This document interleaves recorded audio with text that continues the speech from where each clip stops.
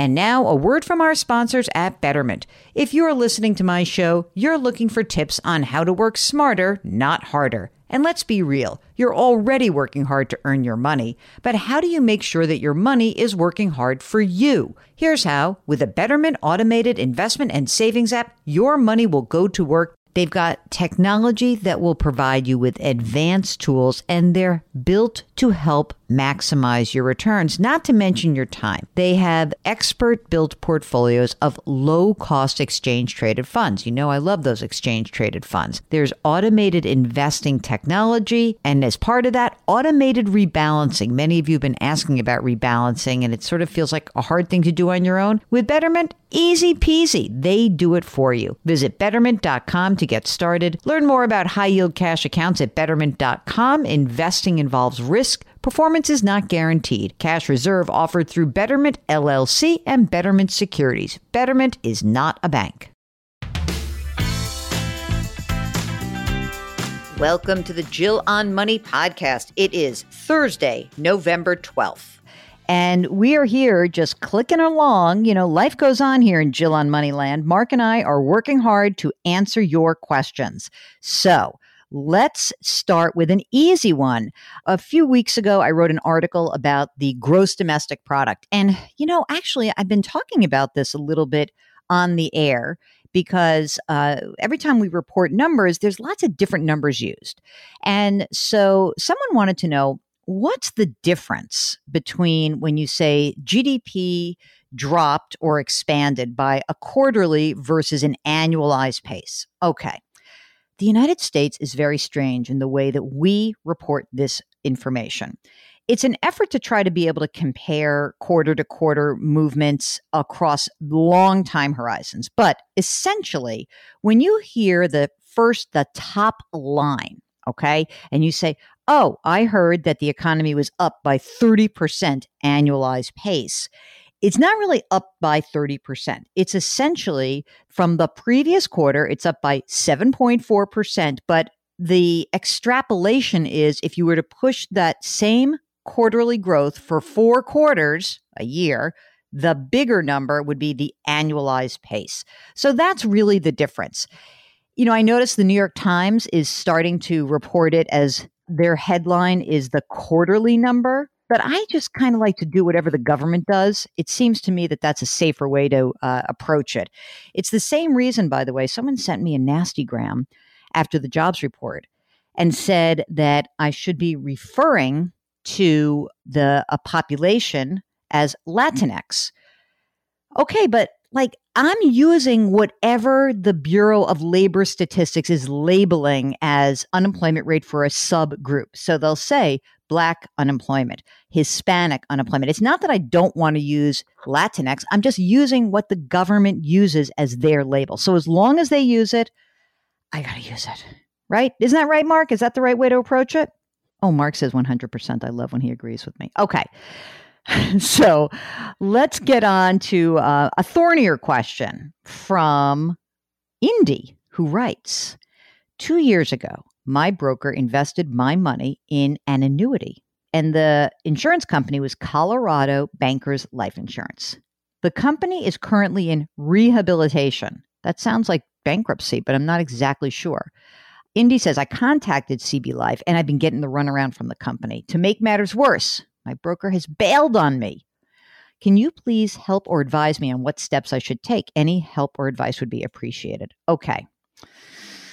I happened to just pull up the Better Business Bureau and I typed in Colorado Bankers Life Insurance Company.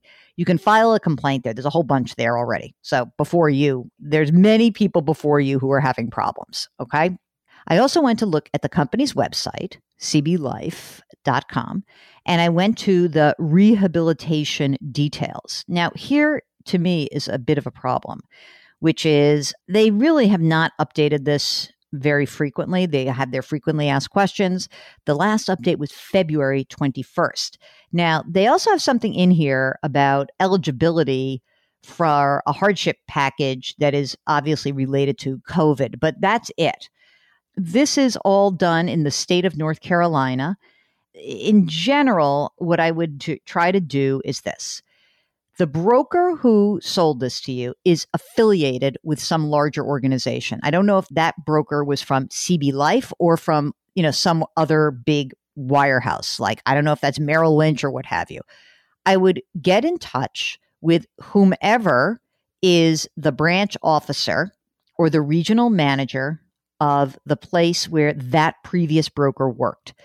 And so I would do a dual track. I would put a complaint in at the Better Business Bureau, but also I would put a complaint in with your state insurance regulator and also try to pursue the brokerage firm where the broker was sort of hanging his or her hat before leaving you high and dry.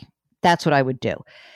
I think people forget that sometimes these annuities that everyone is selling out there, because very few people buy them, it's predicated on the financial health of the insurance company. And since you're probably not doing a ton of research on, I wonder if I should look at the balance sheet of Colorado Life Insurance Company, it is really incumbent to ask lots of questions. But, it does make another piece of the puzzle against these products because the extra layer of risk is that the company could go broke. And, always brokers will say to you, oh, no, they're not going broke. They're fine. But, as we're finding out, they do. All right. Here is a note from Joey who says, I'm 49 and my wife is 46. This is so funny. He writes, I'm going to warn you, this is going to be long-winded, but I'm going to keep my questions as brief as possible. They own a house and it's a 30-year mortgage at 3.375%. They just started, they must have refied in August. Okay. They pay an additional $500 a month towards principal. They owe $190,000. The value is $270,000. They've got $2,500 in credit card debt, but it's going to be paid off this month. Okay. All right. Okay. Both cars are paid for. $50,000 in savings, $30,000 in a CD, and another $10,000 cash in a lockbox in the bank. That's always a bad idea, by the way. Do not keep cash in a safe deposit box. If anything, keep it in a safe in your house. I have fireproof on it. That wife nets $60,000 a year after taxes. Okay. She pays for the health insurance for both of them. She puts 15% pre-tax to her 401k, and she's got $146,000 in there. I am currently unemployed due to COVID-19. Joey gets unemployment, $245 a week after taxes. And he says, I've been working cash jobs to supplement income since then, but that will end once winter sets in. Okay. I have about $7,500 in a Roth IRA. He says, I know it's late in the game for me, but I figure now it's better than never, right? You're right. My questions. I believe that I read if your spouse has lost a job during the pandemic, you can take a certain amount of money from your 401k without penalty and somehow convert that into a Roth, of course, after paying taxes on it. Is this true? What are the parameters and how does that work? Okay. First of all, you can take money out of your 401k, okay? And it's not to be converted into a Roth. I mean, I guess you could, but you are able to pull money through the CARES Act from a retirement account and not have to pay the 10% early distribution penalty. The tax is due and then is spread evenly over 3 years. So you can do that. I don't know if you should do this. I mean, do you need the money to live on? I wouldn't take all the money out. You don't want to bump yourself up into a new tax bracket. If you want to take a certain amount of money out and, remain, your wife said, I guess, married filing jointly, you would have, up to $80,000 or so and keeps you in the 12% tax bracket. You could take money out. I wouldn't take more than that out because then you pop into the 22% tax bracket. And if you really need it, then I guess it's okay. But I don't know if you should do this. He says the market scares him to death. Well, but you're young. So I don't know. This seems like I don't know what exactly is the question here. It seems like you're trying to do a lot of shenanigans. Here's what I would do. Number one, stop paying the extra $500 towards your principal. Stop doing that. Take that $500 and add that to your emergency reserve fund. Okay? Because you have $50,000 in savings. Do me a favor.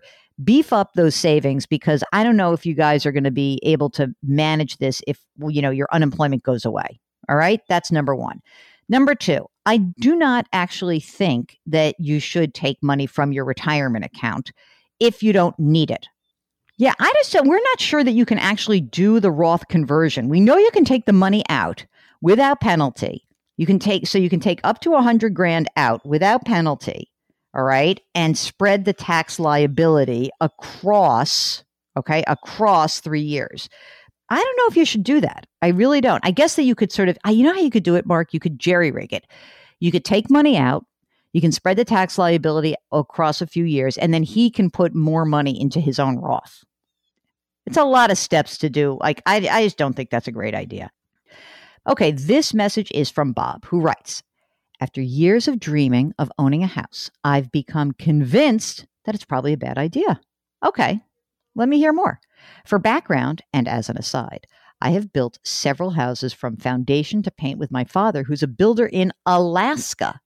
So I know firsthand the constant repairs and maintenance that houses require. It's like they're alive and they breathe and they degrade and they crumble as the earth tries to take them back. It's so true. And you have to be there to protect them from a brutal nature that tries to eat them every day. This is a beautifully written note. So kudos. Thank you. Generally, my feeling is that assets require continuous investment to upkeep in one way or another. And houses, like cars or boats, they're some of the worst offenders. I have a sister who's taking out a sizable business loan to flip mobile homes, and her husband's getting into day trading as a hobby.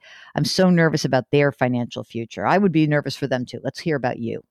Okay, Bob says, my situation is I'm 30 and I have no plans for children. I make six figures with a savings rate of 50%.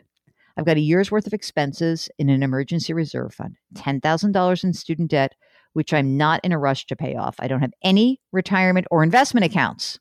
Where's that money going? One of my brothers recently built a tiny home. He's looking to park somewhere. So there's a long thing. And he says, I can borrow a down payment without interest from another family member. The question is, even with no cash up front, an on-site maintenance property manager and double rental income, is acquiring a rental property still a bad idea? I know this whole complicated concoction depends on a lot of trust upon my brothers, and I'm putting the question aside for now, but rest assured it will be examined. This is another one of these. It's like there's a lot of steps that you got to take. Yeah, could you do it? Sure. But I'll tell you what I'd rather you do. Forget about this rental income. You've got a 50% savings rate. Then why are you not investing in something? Where is that money? If you're saving all this money and you've got your years of expenses, number one, with a 50% savings rate, then what you should do is pay off that student loan. I would be in a rush to pay that off. And I don't know why you don't have any retirement or investment accounts. Mark, what am I to do to help Mr. Alaska feel like he should try? What's my hook into Bob to get him to, if he's convinced that owning a home, even and forgetting about this rental property, is a bad idea, how do I get him interested in long-term investing and retirement? Yeah, Mark doesn't think I'm going to, so I'll tell you what I'm going to say. I think that the rental thing is probably not a great idea. That said, I do think would be a great idea would be for that 50% savings rate to be applied towards a retirement and or a investment account. I would love to see you get your money working for you. So that's what I'm going to tell you. That's my best piece of advice for you today. Avoid the rental property. Consider long-term retirement planning. Okay? I hope that helps. All right, gang, if you have a financial question, as always, send us an email. Ask Jill at jillonmoney.com. Go to our website, jillonmoney.com, and you can find all sorts of fun things there. And if you'd like, what you could also do is maybe just pass along this podcast to somebody else who you think could use the tips and have a little guidance and, you know, just sort of make their financial lives a little better. So you can just send them to the Jill on Money website or tell them to subscribe, and you can subscribe anywhere you got this podcast. Maybe that was Apple or maybe it was Spotify, wherever. Pass it along. Help us grow the audience. We'd love that. Thank you again for listening. And as always, wash your hands, wear your masks, maintain your physical distancing, and try to do something nice for someone else today. We'll talk to you tomorrow.